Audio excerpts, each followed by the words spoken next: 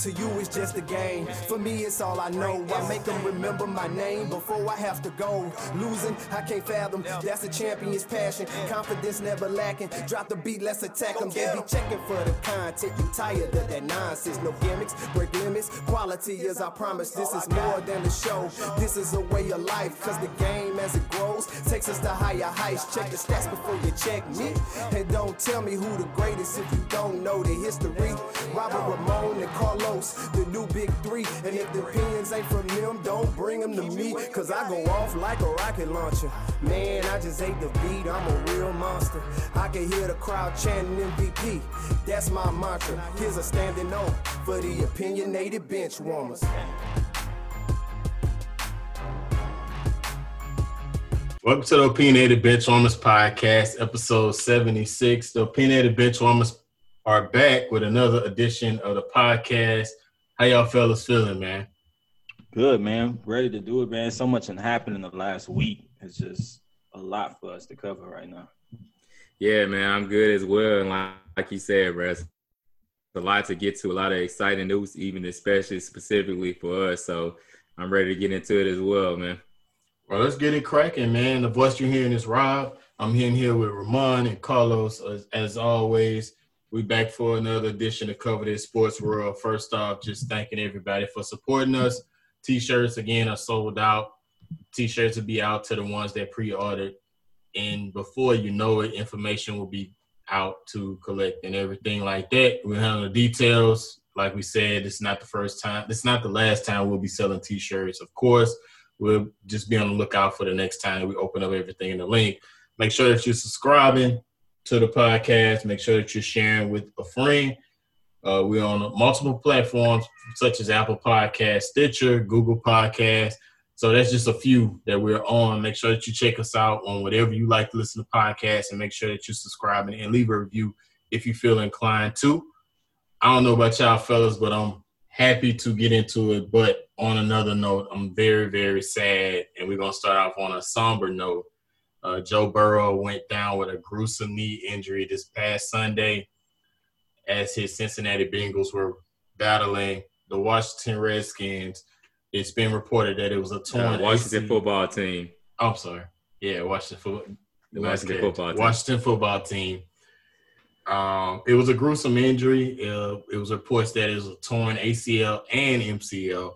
I don't know if I've ever said it on air, but I know that I've said it off air, and I said that the Cincinnati Bengals have to get Joe Burrow a line or they're going to get him killed. And figuratively speaking, he may not be killed, but he's done for the season, and even next season is in question. React, guys.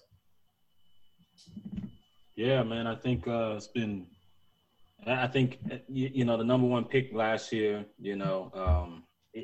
it's tough, I think, for that franchise to see that happen to him like that in that way, especially, being, more than halfway through the season. So, I don't know. I was tough to watch. I was watching that game live, and they're saying it's an ACL, MCL, and PCL damage. So, sounds like a pretty serious injury. It's unfortunate, really unfortunate. Yeah, like you were saying, man, honestly, they're going to have to get him an offensive line there. You have to protect your franchise guy. He is their franchise guy. And, speaking from example, we waited a while to really build that offensive line for Andrew Luck. And when I say we, I'm talking about the Indianapolis Colts. And Andrew Luck was looked to be a prized possession, was looked to be a guy that was, going to be a franchise guy for so many years to come. And he took too many hits, honestly, early off in his career. And you saw his career, be shortened by that. And that's something that you don't want to see from Joe Burrow. And so, towards right at the end, that line was really built up in Indy, but they didn't build it soon enough. You saw RG3, part of his was getting out of the pocket, but they still didn't build up a line around him quick enough. And so you have to protect that prized possession. You have to protect a guy like Joe Burrow, who has shown us within his rookie season that he truly can be a franchise-changing quarterback. And so I know that, before that, they had mock drafts going around and they were flirting with the idea, putting Jamar Chase over there, to Cincinnati and all of that. But at the end of the day, you got to go out and get O-line, man. You got to get O-linemen, and that's the main thing. And so Joe, I know that he's a tough guy. He's a mentally tough guy. So he's going to work his way back. He's going to do everything that he has to do to get back to where, he was. But, it definitely was tough seeing that, especially being that, we're from, Baton Rouge, Louisiana. And so we definitely watched Joe Burrow at LSU. And so we've all been kind of rooting for him. And to see him go down was definitely tough.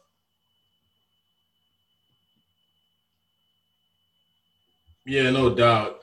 It's sad to see just, with him being an LSU alumni. It does have a lot of implications because he was the number one pick for a reason for a sorry Cincinnati Bengals team. But, when you've seen clear signs of him potentially being a 10-year guy for them, being a franchise cornerstone, probably being one of the best franchise quarterbacks they've had in recent history, maybe you go back to Carson Palmer, or even better than him. But, it is sad to see. Another alternate aspect to look at is that football is a brutal sport.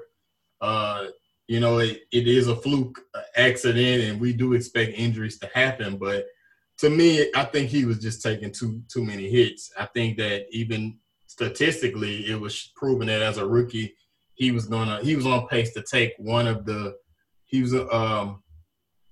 he was on pace to really, take the most sacks as a rookie. So when you see things like that, it's just, it's sad. I mean, even when you got a guy like him who's just like you mentioned, Ramon, who's mentally there, mentally strong, and is going to be your guy for a while. It seems like you need to address that offensive line. And at this point, it's just like you got him throwing like almost 50 times a game.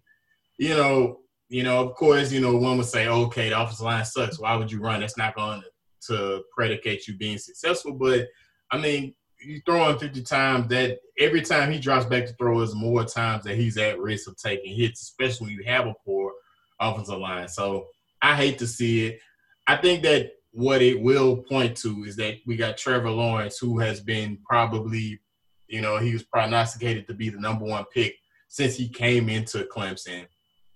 And now he's a junior. So this is his first year being eligible for the NFL draft. And you consider the two teams that are in line to get him, and that if they consider to do so, and that's the Jets and the Jaguars right now, who are really kind of jockeying for position to get that number one pick. As a Trevor Lawrence right now, when I see, a Joe Burrow go through what he's going to, would you be inclined to maybe wait another year and stay in college another year just because you don't want to really expose yourself to a disaster of a franchise? Or would you pull the Eli Manning, if you can, with leverage and try to push your way to another franchise? Yeah, I don't think he waits. It's just too much risk. We've seen quarterbacks wait before and they stop, fall. They either get injured and things like that. I don't think he risk it. Matt Leinart is a good example of that. That takes it way back, probably way back before a lot of our listeners, was watching the sport. But Matt Leinart, he decided that hot year he could have came out and he probably would have been the number one pick, but he ended up waiting and ended up dropping because someone else came. The new best hot name kind of came along and took it. He had some top people go in that same draft. Reggie Bush being one, obviously. I think, Vince Young went before him in that draft, and Jay Cutler went before him in that draft. Right. So, I mean, I don't think he should risk doing that. So I think any chance he come out, I think and his coach even said it as well, I'll be very surprised if he comes back. So I don't see, your boy coming back at all. Yeah, I don't really see either option being a viable option. I just don't think currently that whole Eli force your way to another team is going to work. And I also don't buy the option of sitting back and waiting, because what makes us think that a year from now the Jets are going to be any better? So why sit back and wait and then have that opportunity of coming out a year later and then still be projected to be the number 1 pick, and you're still projected to go to the Jets or the Jags. We have no evidence that either one of those teams will improve, tremendously within the next year or so. So, with that, I know that it's, can be difficult going to a franchise like that. You have this situation of Joe Burrow that's alarming, but at the end of the day, you just have to go whenever it's your time to go, and this is his time to go. Yeah, it's his time to go. I do think that it's a thought that has to cross his mind, just as far as his future, because Joe Burrow, the type of injury that he had, I think they're equating it to Alex Smith, maybe? No, not Alex Smith. Philly, the Eagles quarterback. Talking about Carson Wentz? Carson Wentz, they're kind of equating it to his knee injury in 2016. He was able to go I think week 2 of 2017 for the injury. But it's just a gruesome injury, and you don't really it's just so unnecessary, for him to take that many hits. It's just it's ridiculous. And, I don't know. I hate to see a prized possession like Joe Burrow be, kind of put in Wade's harm just because you don't want to pad up the line. It doesn't sit well with me. We wish a speedy recovery to Joe. Like he said, it's going to take, like his tweet said, it's going to take a lot more than that to get rid of him. I applaud the mentally tough aspect. Hopefully he has a speedy recovery. And hopefully the Bengals just get it right, man. I don't want to point fingers to anybody, but they definitely have to address that line. One of the worst lines that I've ever seen in the NFL this year.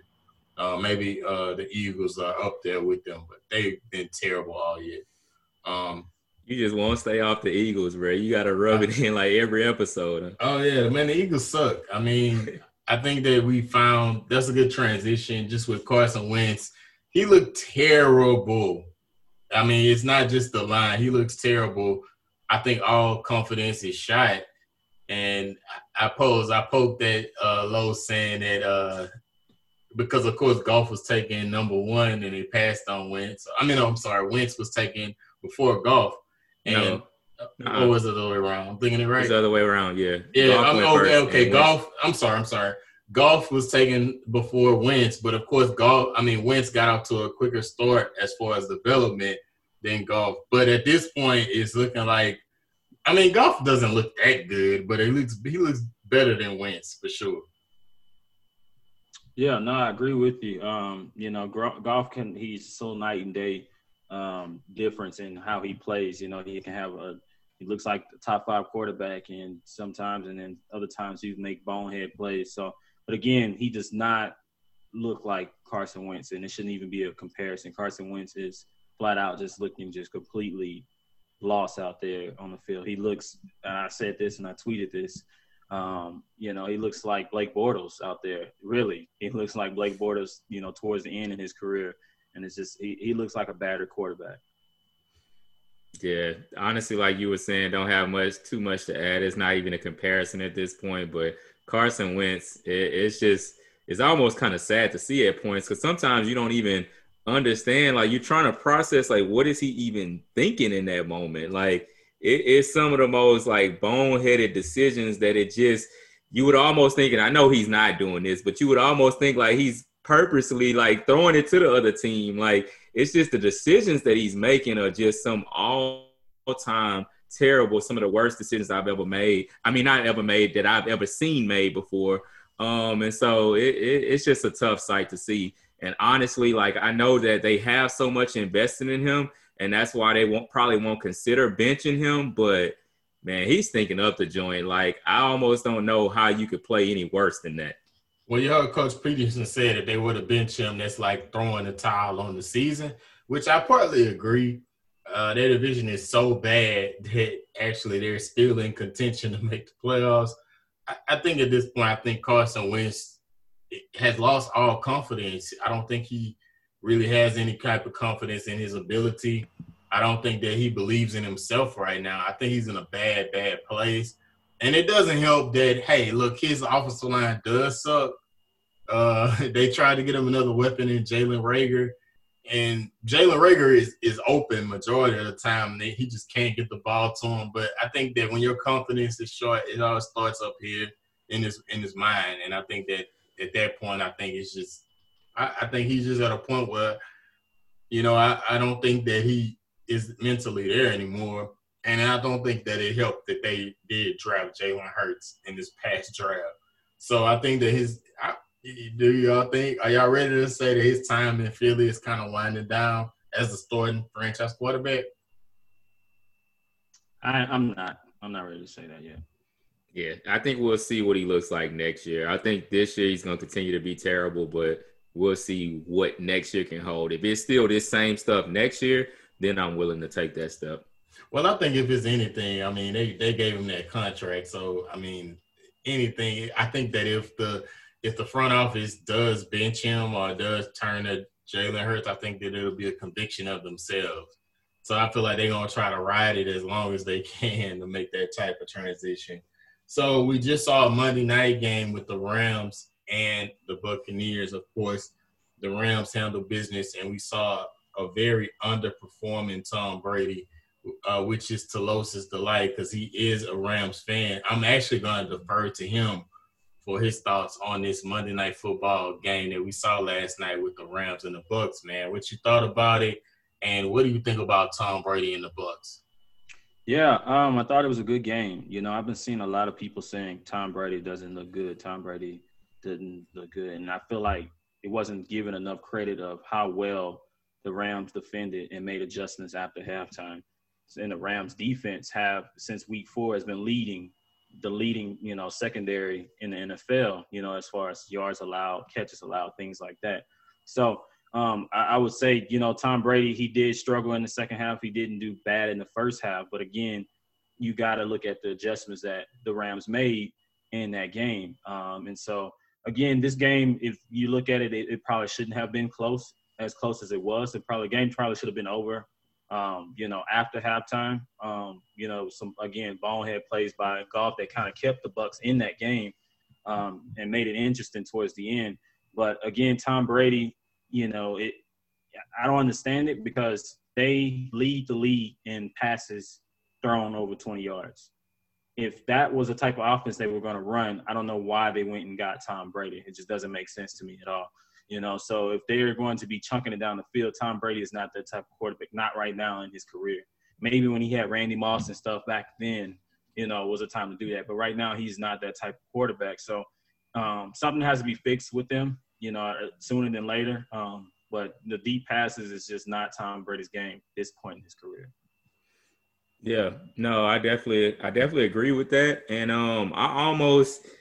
I'm kind of willing to say right now, I'm not buying the Bucs for the rest of this season. And I know that they kept that game close, like you were saying, that should not have been close last night. But seeing big matchup after big matchup, excluding they did play well against Green Bay, but those games against the Saints, you saw them take the L to the Bears. You saw the way that they played Monday night. And to me, also, too, I just haven't totally bought this Bruce Arians-Tom Brady relationship. Like, to me, something is off there. You see almost week after week, it seems like Bruce Arians is coming out and saying something about Tom, or, he's not reading the coverages, or he can't, throw the deep ball like well. It's like I feel like he keeps kind of poking that there's just something not going well behind closed doors. And it's almost lead me to believe that, we talked for so many years about, this Belichick and Brady thing. It's almost showing me that really they both needed each other, honestly, because I'm just not buying Brady outside of that, seeing his connection with Arians, and then we know what's going on with the Patriots. But I don't know. I'm just not buying the Bucs at this point. I feel like, they have that offensive talent out there, and everybody was kind of jumping on the bandwagon. But just like you were even saying, we talked off air, anytime you can get some type of pressure on Tom Brady, that pretty much, that's his worst performing games. And so you look over there in the NFC, and how is he going to, if he sees the Rams again, how is he going to get past them? If he sees that Saints D-line, that front seven in the way that they've been playing, how is he going to get past them? And so I'm just not buying the Bucs at this point. And I don't know if I ever was really totally on the bandwagon, but I'm definitely not on the bandwagon at this point. Yeah, I'm not buying the Bucks at this point either. Actually, my Saints have beat them twice, but not only that, it seems like with Bruce Arians and Tom, he been on Bruce been on Tom riding him all season long, and I don't know if it's just like I guess Bruce taking this aspect of it to where like he's like, okay, you're the GOAT, you got 6 rings, so you feel like you can come in here and just do whatever you want to do, type thing, and I'm gonna hold you accountable like I hold everybody else accountable. But whatever it is, I mean, they can't figure it out. It's like Lo said, he can't throw the ball downfield like he used to.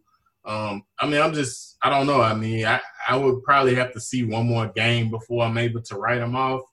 But I think that right as of now, I mean, based on what you've seen, I mean, I don't think you could really, expect much out of them, at least this year. And they threw so many stars at them. Yeah. Yeah, I mean, again, they're one of those teams that, again, they try to put in so many pieces and they have good players. There's no doubt of that. They have the talent.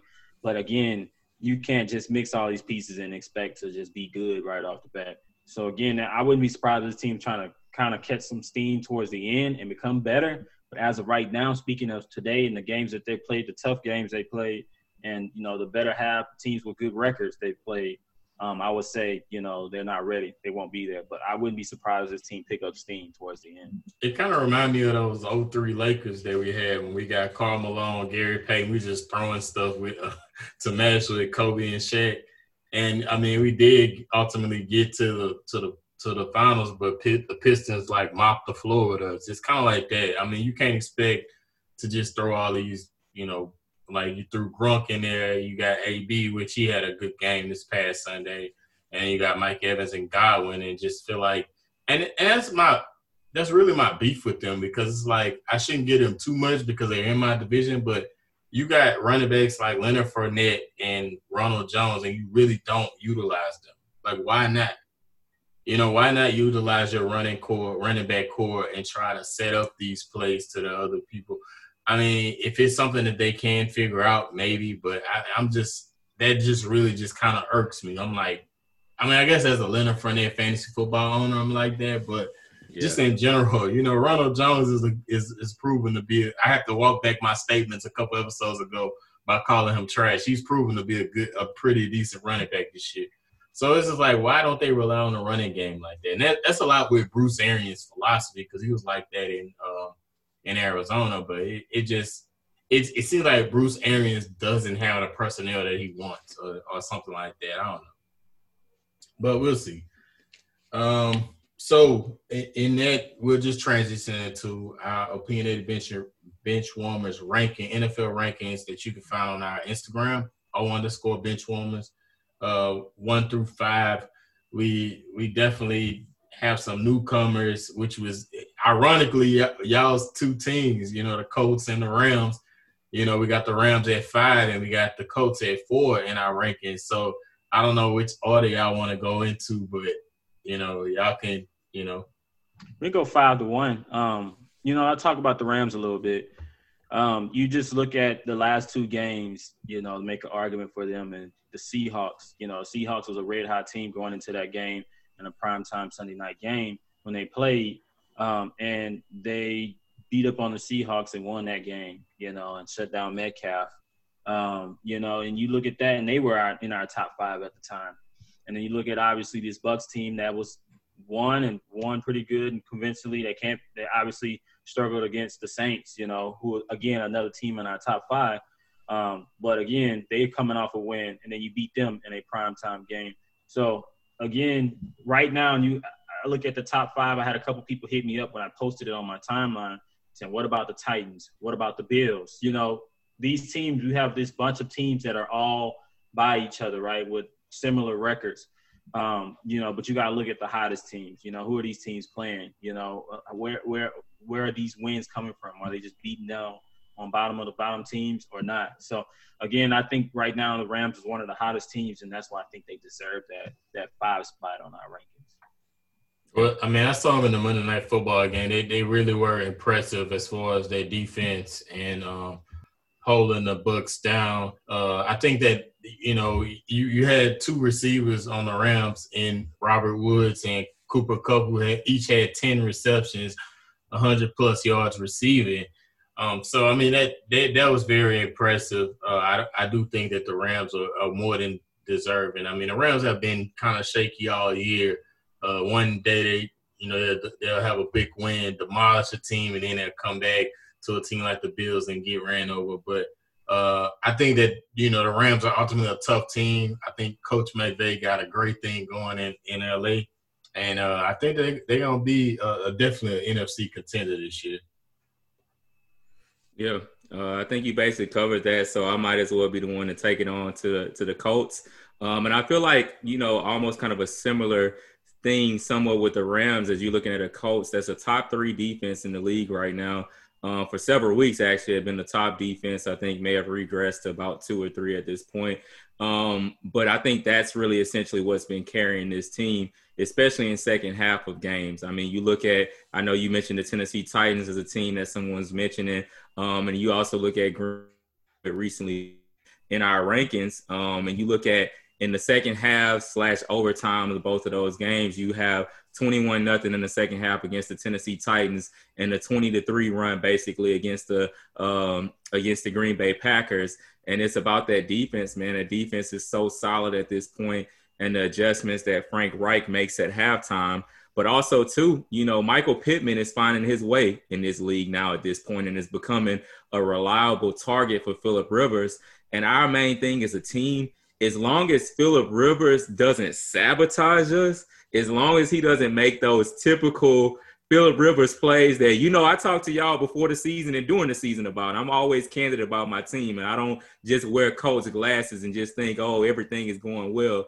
As long as Phillip Rivers doesn't make those plays to lose us games, we have the solid enough pieces everywhere else throughout the team. The running game is pretty solid at this point with Jonathan Taylor and the way Nyheim Hines has been playing. Like I said, he's getting reliable weapons on the outside now, especially Michael Pittman. And we know what that defense led by Darius Leonard has been doing. So I think they're deserving of that 4 spot. But like you said, it's several contenders right there in that 4 to probably 8 range within the league. Did it well. You covered it well, man. Of course, that's your team, Indiana Colts. I think this may be the first time in OB rankings history that all 3 of our teams are in the rankings. So that means that lets the listeners know that we're not biased, that we definitely – we do our homework on where we rank these teams at. So then we got the Chiefs. Of course, the Chiefs are going to be the Chiefs. But then we got the Saints with Taysom Hill, who made his quarterback debut as a starting quarterback for the Saints. And, I mean, he impressed. I think that he made all the throws that he needed to make. I feel like Coach Payton really called a great game for him as far as doing what he was comfortable with. It was nice seeing that running dynamic. But, however, if it wasn't a design run, he really didn't showcase his escapability as much. I would like to see that more in this next game that we got. But, I mean, overall, I have no complaints. He had two rushing touchdowns. I mean, I have no complaints. He ran the offense. And I think I joked with Lowe's. I was like, he did what every backup quarterback should. When in doubt, find MT. And he heavily targeted MT to my demise because I was actually playing Ramon in my fantasy league, and he got MT, and MT just demolished me. But I love to see him just going to his – Who won that matchup? Ramon won by a little bit, by the skin of his teeth, but he won. Win is a win, bro. A win is a win. But, hey, look, it was good to see Taysom. I think that it was nice to see him get comfortable throughout the course of the game. And I think, he's going to get better and better. And I think, if Drew decides to come back, we'll be in good hands until he does.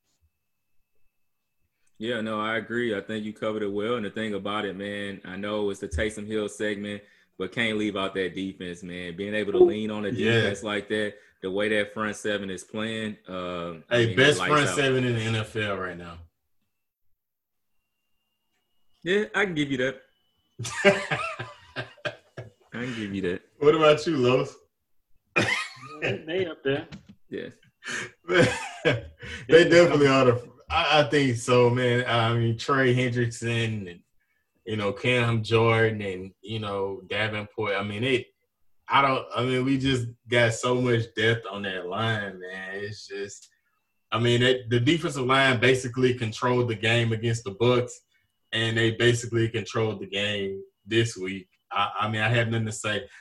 Mind you, Marshawn Lattimore, our best cover corner, was out this game, and it didn't seem like it because we was handling business. So shout out to that D line. They get the game ball. Shout out to Taysom Hill for holding it down. We're going to move on to the 10-0 Steelers. First time in franchise history they've been 10-0. The Steelers continue to collect wins. My question to you guys, are they a conventional, dominant, undefeated team? Of course they have the wins, but do you feel, looking at their record and looking at how they play and how they're able to win games, do you feel as though that they're the best team in the NFL right now? Yeah. Easily. Yeah.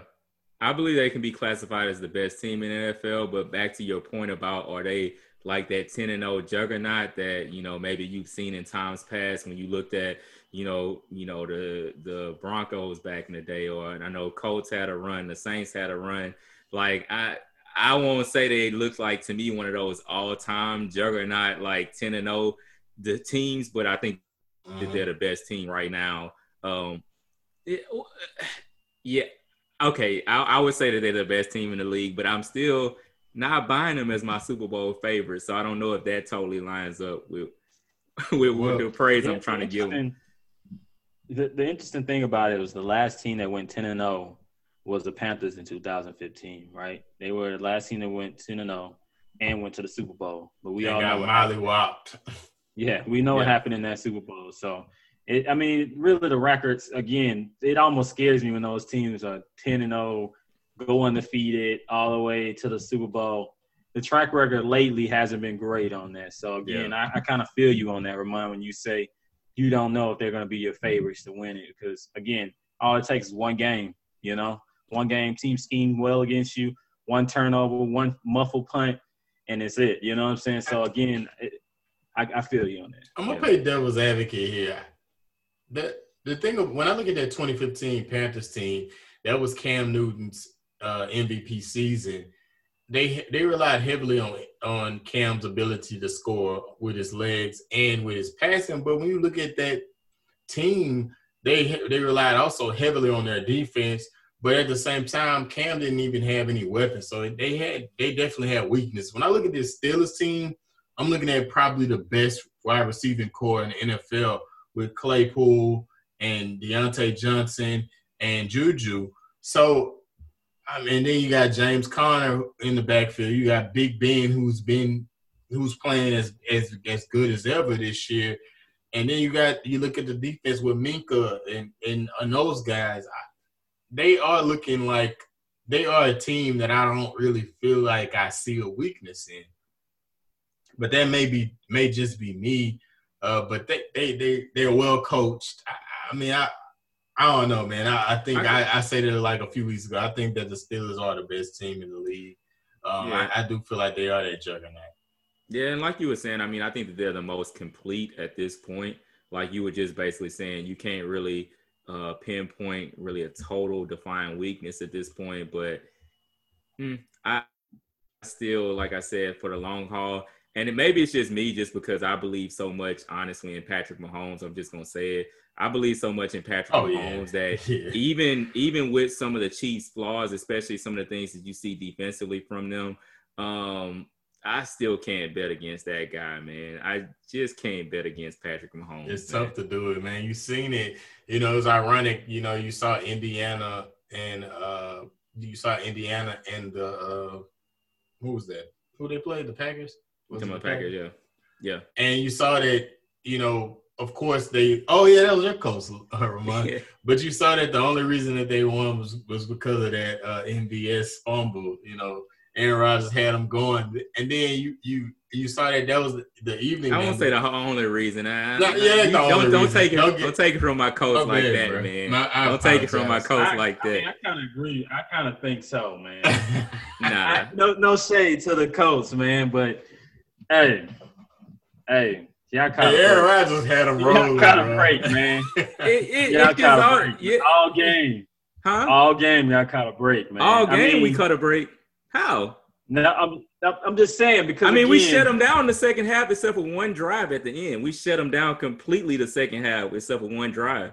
And then they kind of had something going in overtime. I'll give you that. They kind of had it going. But, I mean, you got to look at it. If we don't start shooting ourselves in the foot with holding penalty after holding penalty, that game is wrapped up in regulation. So, nah, I'm not letting y'all fly with that. I didn't mean to stir up the pot. But I ain't letting y'all fly with that on my coats. To my point, though, it was amazing to see Aaron Rodgers because y'all had the evening game, right? And then to see the nightcap with the Chiefs and to see Patrick Mahomes in that same position with 2 minutes left leading his team to the win, which they could have very well lost. I was like, man, you watching two of the greatest quarterbacks to ever do it, even though Aaron Rodgers' stuff was cut short because of MVS. But still, it was just amazing to see. And that to me, differentiates the greatest quarterbacks that you'll ever see. And I just thought that was ironic. But we'll move on. I kind of did want to get y'all thoughts. We're going to flip to college football right now. So we'll defer to our college football correspondent, Ramon.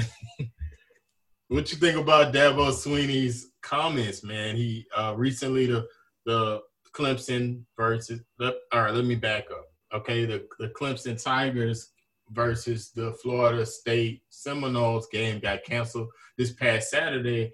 The day of, a few hours before kickoff, and Dabo Swinney, head coach of the Clemson Tigers, made a comment about it and said that COVID was just an excuse to cancel the game. I have no doubt that their players wanted to play and would have played, and same with the coaches. To me, Florida State administration forfeited the game. To me, when I first heard him say that, I thought it was insensitive because you have people dying because of this disease. So I feel like if there was any implications of this game needing to be postponed for the safety of human life, then it should have taken place. I think that Dabo is showing a little bit into his character of who he is. It was just kind of disappointing to see. I think that there's more important things in life than football. I understand the passion as a football coach, but I don't see where he gains in making a statement like that. Yeah, and I think that he would have more grounds to make that statement if this isn't something that we haven't, seen going on. If this was they were the first ones to do something of this similar effect. But we've seen over the last few weeks so many games either postponed or canceled. I know this one happened to be more at the last minute than some of those other games. But at the end of the day, it's not like if Florida State played Clemson this past weekend and ultimately lost like we expected them to do, that would be a program killer for Florida State, and that, they just had such this reason to go ahead and duck Clemson. Like, I think right there, that's just very short-sighted of him. It goes along to kind of the comments that even Trevor Lawrence made before the season, kind of minimizing some things as it relates to COVID. And then you saw, he actually got it during the course of the year and had to sit out a game. And I think ultimately Dabo is just feeling a little bit more pressure too, just from the simple fact that, they lost that game to Notre Dame. Obviously, you always jockeying for playoff position, so you want as many wins as you can get. You want as many style points as you can get, so you feel like you got an easy win against Florida State where you can run up the score. But ultimately, like at the end of the day, you got to, like they say, read the room, man. Like, read the room at this point. And you can't make a statement like that seems very insensitive, that seems very selfish. And this is the way that we've been seeing a lot of things go on in college football. Yeah. Okay, you had something. My bad, brother. But no, I was going to say, you hit on the point that I was going to hit on. I think, again, because they're coming off a loss, because they traveled, and they were really there in Florida ready to play. And like you mentioned, they needed to get a win under their belt right now. They still have that almost that stink of that loss on them. They wanted that win right now. They felt, again, great credit. They're still in the playoff situation right now. But again, I feel like they just wanted to get that lingering loss off their minds. You know how it is after you lose, or even if you see your team lose, right? You just ready for the next game, right? And so I mean, again, I'm not making an excuse for him. I'm just seeing. I know that's where he was coming from. You know what I'm saying? I know that's where he was like, "Hey, we ready to play. We was ready to play." A lot of players came out and said that from Trevor Lawrence. We was ready to play. They ready to get that stink of loss off of them. But again, it's no excuse, man. Again, if you're gonna put people at risk, you shouldn't be playing. You know, no matter what. Football, at the end of the day, is a game. You know, it's a sport. It'll still go on. You know, whether we live or die, it's gonna still go on without us. So, again, I don't get why he did that. But where is his PR team? Because you're not gonna win that battle. You know, you're not gonna win that. And then he doubled down on the comments and just mentioned how many coaches Florida State has had in the last 4 years. Like, I don't know, man. Dabo, come on, man. You're one of the best coaches of this era under Nick Saban in the past decade. You've been very successful. You don't have to do this, man. You really don't. You know, and it's just sad to see. It was distasteful. With just me knowing the implications of COVID and how it has affected people. You know, I would never put a game over human life. It's just, it just doesn't add up. And, hopefully Dabo, hopefully an apology is coming soon. And hopefully, maybe someone around him that cares about him will inform him about the implications of what he's saying. Because clearly, I don't know if he doesn't want to see it, but, clearly those were ignorant statements. And, it's just plain stupid. I think as a culture, we have to understand and we have to call things what they are. And what he said was just plain just stupid. And I'm hoping that, someone who cares about him and that loves him can kind of inform him on what he's doing. And I'll be reporting on the next episode that he apologized. But moving on, I just wanted to touch on that a little bit. Guys, the bag has been opened up. NBA free agency is going nuts. You know what I'm saying? So, I don't know what else to say here, man, but people getting the bag, man. People getting the bag, bro. Like, I don't know. Yeah, it got a lot of people not counting their money no more. We got a few guys that has really, really, really cashed in. And that 2017 draft class is crazy. And when you got that many max players, it only points to one thing, that there's a lot of talent. So I think that 03 class with LeBron and D Wade and those guys and Melo, that may have been one of the best classes that we had seen up until this point.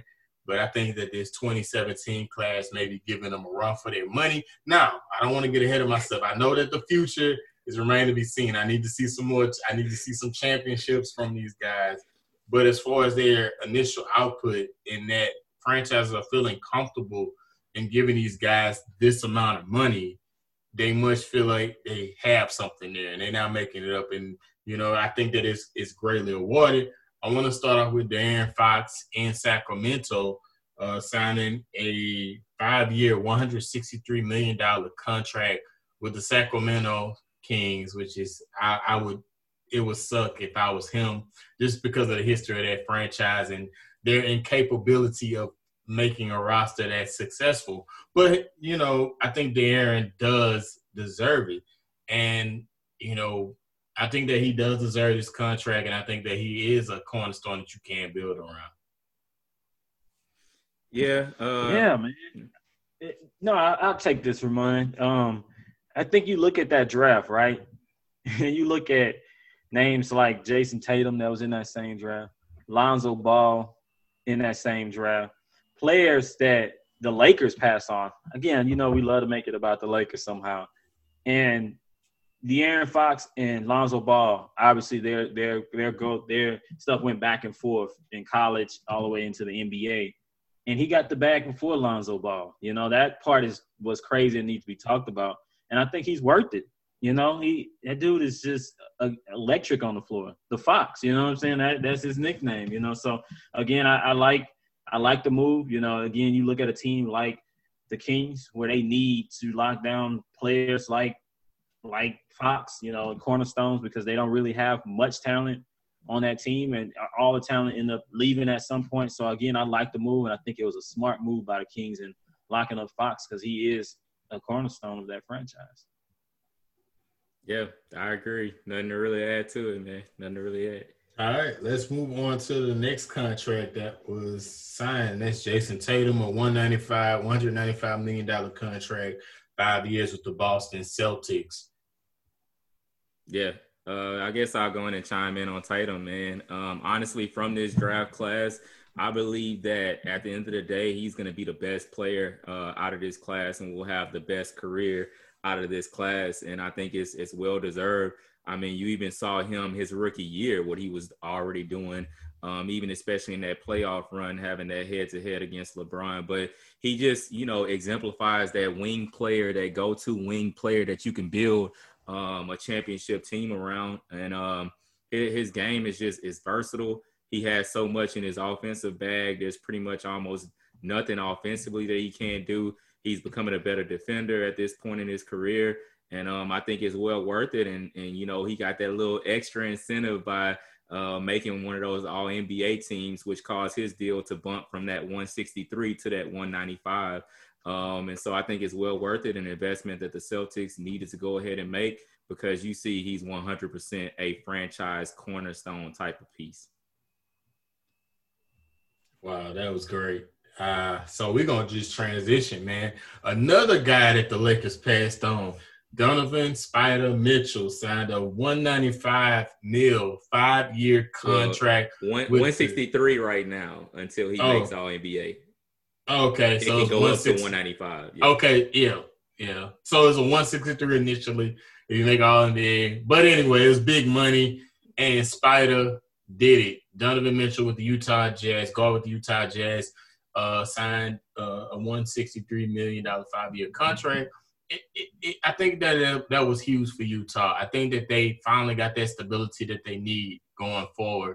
And they have a guy that performed in the bubble that was going head-to-head with Denver Nuggets. You got a guy that can just drop you 45, 50 points. I think that he's a special talent, even at his height. I think that the Jazz got this one right, man. I think that you got to, I think that these NBA teams are understanding that, hey, look, when I find my guy, I got to lock him down. They did him a favor. They locked him down. I think that they have a great leader, a great guy, it seems like, just getting a feel from him through interviews and everything. Just a great guy, and, I think that they're going to have somebody for the future that they can work with. Yeah, man. Last year, Donovan averaged 24 points, 4 rebounds, and 4 assists. Those numbers are nothing to scuff at. I mean, again, since he's been in the NBA, he's averaged at least 20 points a game, which is crazy. That number by itself, coming in as a rookie and averaging 20 points, is nuts, And then the following year, his numbers have increased every year he's been in the league in every category. So, like you mentioned, I won't stay on it too much longer. They made a smart move by bringing him back. The Miami Heat. I say his name. I don't know. Adebayo signed a massive $163 million 5-year contract, and I like him a lot, man. He's a guy that prides himself on defense. I think that his offensive game will be developed, but he can go and get you buckets as well. But y'all know, I mean, I'm not going to even waste it. I'm going to let y'all take it over because I have expressed how much I love what the Heat organization is doing with their roster and the toughness that they bring. But I think that this was really needed for that team, and I think that they're going to be ready. They're going to be good for years to come. Yeah. The team pretty much – they pretty much the team that said, hey, let's run it back. Outside of Jay Crowder and swapping it out for Avery Bradley, that's literally all they did was swap out Jay Crowder. Jay Crowder obviously signed with the Phoenix Suns, and then they stole Avery Bradley from us, which I'm not really too happy about when I say us, the Lakers, obviously. It's they really said, hey, if we were healthy, we feel like we would have won that series. To each his own, I still think we would have waxed them. Maybe they got an extra game in there or something. But, again, I like that team. Yeah, I think two things just really quickly with them. I think one thing is that they're still trying to position themselves for the Giannis sweepstakes a year out from now. So they weren't too overly aggressive to maintain that cap flexibility. But also, too, to me, what sticks out with this Bam Adebayo deal is that you're seeing him do something different than most of these guys typically do. He took the full 5 years, like guaranteed, no player option or anything like that. Like once they were willing to commit max money to him, he just went ahead and said, it's just going to be the full 5 years, no player option for that final year. So that's going to be interesting, and it's going to be interesting to see. It'll be a while from now, but 4 years down the line, if he truly still feels the same way about not having that player option when he sees guys like Tatum have the player option and Donovan Mitchell have the player option and De'Aaron Fox have that player option. But I just thought that was interesting that he just went ahead and said, hey, full 5 years, no player option. I'm all locked in. Yeah, they all locked in when they're young.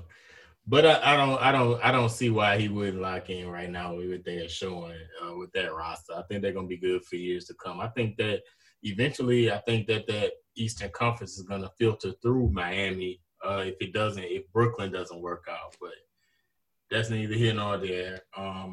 So we're gonna kind of transition. We had the NBA draft transpire. We saw the New York Knicks take a high flyer. Type of forward. I mean, I don't know what that says for Randall. That's their former Laker. But I mean, you also saw interesting picks, like you saw LaMelo Ball go to the Charlotte Hornets. You saw James Wiseman go to the Warriors, and then you saw at number one, of course, you had without question. Help me out, guys. Anthony Edwards. Anthony Edwards went number one to Minnesota. I kind of want to start off with the Warriors because, of course, the big story is that unfortunately Klay tore his Achilles that was confirmed, and we thought that, of course, that with another year, of course, they was depleted. My personal feelings is that I think that Steph could have played, but he took a year off, a lot of injuries. And, we thought that they was going to run it back, but, now you saw Klay go down. Do you think that the Warriors, they will compete this year with taking a James Wiseman? Do you think that'll take them over the edge? I would say for that team that they are still going to be an interesting team kind of in that middle mix in the Western Conference. Before I had them in the upper echelon. Of course, we got the Lakers up top. We got the Clippers that are contenders up there and so forth and so on, whoever you want to have. And so I felt that they were in that upper echelon. But with Klay going out, to me, that put them in that mid-tier. I do like the move that they made to go ahead and get Kelly Oubre. I think that he'll fit really well with that team at that 2 spot with Wiggins playing the 3. But I think that Wiseman will ultimately be a good fit there. As we've talked about previously, for so many years, that was kind of the thing that was always lacking from the Warriors, especially once they went away from, the time where they had a decent piece with Andrew Bogut there. Ever since Bogut was the center there, they kind of have just been grabbing people, whether it's Zaza Pachulia from time to time or just kind of random guys at that position. So I think that Wiseman will solidify it. I think that he's a versatile big that can fit the way that they play. He still can provide spacing even on that floor. He doesn't have to just be on the low block. He still can, step out, especially hitting a 17 to 20-footer. A versatile guy, kind of a little bit similar. They're different, but a little bit similar to Chris Bosh. So I think he'll be a good pickup for them. But to really answer your question, I don't think that they're elite in the West at this point with him. I think that they fit in kind of that mid-tier or that second tier in the West. All right, so – yeah, I agree with you, Ramon. So you saw LaMelo go to Charlotte, which kind of piggybacks off of what I would call one of the biggest signings of the free agency. And, they was able to get your boy. I don't know what MJ's doing over there. I really don't. MJ, he's not a good owner. Yeah, he's not a good owner. He's not a good manager. I don't know, man. I mean, I think that LaMelo, let's start there. Let's not rain on this guy's the biggest day of his life. LaMelo Ball went number 3 to the Charlotte Hornets, who I feel like it may be a franchise player that they could, a big 6-7 point guard who could distribute. I think his shooting has to get better. But I think that his playmaking ability will, that's a good place to start. And, they did select to take him. It does seem like he's happy to be there. What y'all think about Charlotte taking LaMelo there? Yeah, I think it was the best available at that point. Rumors came out that they were interested in him if he fell to 3. I think they took the best player in the draft, to be honest. I think MJ got it right this time. I think MJ's biggest and hardest thing has been to recruit good players to Charlotte. Obviously he just got probably his biggest signing that he's ever had in Gordon Hayward. I like it. I like it. I think they're doing the right thing. Again, that team's not going to really contend with those pieces, but it's going to take some time. But I think they made the right choice with LaMelo. So it's like you mentioned, which I alluded to, the Charlotte Hornets decided to sign Gordon Hayward to a big $30 million plus contract. Mind you, a guy that's been injury riddled after the tragedy injury, of course, when he first signed with Boston. But he recuperated, and it's been 2 years, and he really hadn't been the Gordon Hayward that we've seen in Utah. But I don't know. You throw $30+ million at this guy. I'm not quite sure. It's been a while since I've seen Gordon. I think that when he first got away from Utah, he was deserving of that money. But at this point in his career, do you feel like he's deserving of that? No, he's not deserving of that money right there. Obviously, the Hornets are in an interesting spot that they have to. You got to spend. At the end of the day, there's only so much you can do, and you got to take what's out there. Now, what I do think is that he will look better in Charlotte. I think that the fit wasn't there in Boston anymore. I think you can see, of course, Jason Tatum being pushed to the forefront, Jaylen Brown being pushed ahead of him, Kemba having the opportunities. So I think you saw him, battle the injury situations, but also battle his role there with that team. I think now in Charlotte, you'll get more of kind of the role that he played in Utah when he was at his best. But it still, of course, doesn't totally warrant that money that they gave him. But I think they're in a position, just like Los was saying, you don't get prime time, free agents to just sign up and say, hey, I'm going to Charlotte. So at the end of the day, when you got money to spend, sometimes you have to make those kind of moves. I think ultimately their franchise will build just like, you were talking about with LaMelo and through draft picks coming up. But to answer your question, Gordon Hayward, he's not worth that. But I think that Charlotte kind of had to go ahead and pay the premium just because that's not an attractive destination. All right. So finally, we got Anthony Edwards, the number 1 pick of the 2020 draft. I think that he is a talent. We kind of sort of evaluated him somewhat. But was it a surprise of you going number 1 with LaMelo and James Wiseman up there? I think lately, Anthony kind of went up the score, but him going to Minnesota, was you surprised that his name was called initially, or would you expected him to be called? I was surprised, to be honest. Again, I think he's the best player in the draft, but again, with everything that kind of leaked out before the draft. Things that he was saying, things, for those that don't know, pretty much saying that football is his first love, those type of things make you feel like he may not have a passion to work at it and become better. He might just try to rely on talent. When you play in college, you can just be bigger, faster than people. You don't really have to necessarily work at it. You can just be gifted, pretty much gifted, work at it a little bit and excel. But in the NBA, you're going to have to work at it because everybody is bringing it. Everybody is working. Everybody wants to be great. They're on the biggest show. So those type of things kind of concerned me before the draft. And so I thought they were going to actually pass on him. I thought they were going to go with someone like LaMelo for that reason. Again, I still think he's talented. If he gets the right type of coaching and the right type of mindset, I think he's going to be the best player in this draft. It just all depends on what he does after this point. Yeah. And just to add, I wasn't totally shocked at this point with those top three prospects, especially with Anthony Edwards and LaMelo. I always felt it was going to come down to one of those two to be taken at number one. So whether it end up being Anthony Edwards or being LaMelo, neither one of them would have shocked me that much.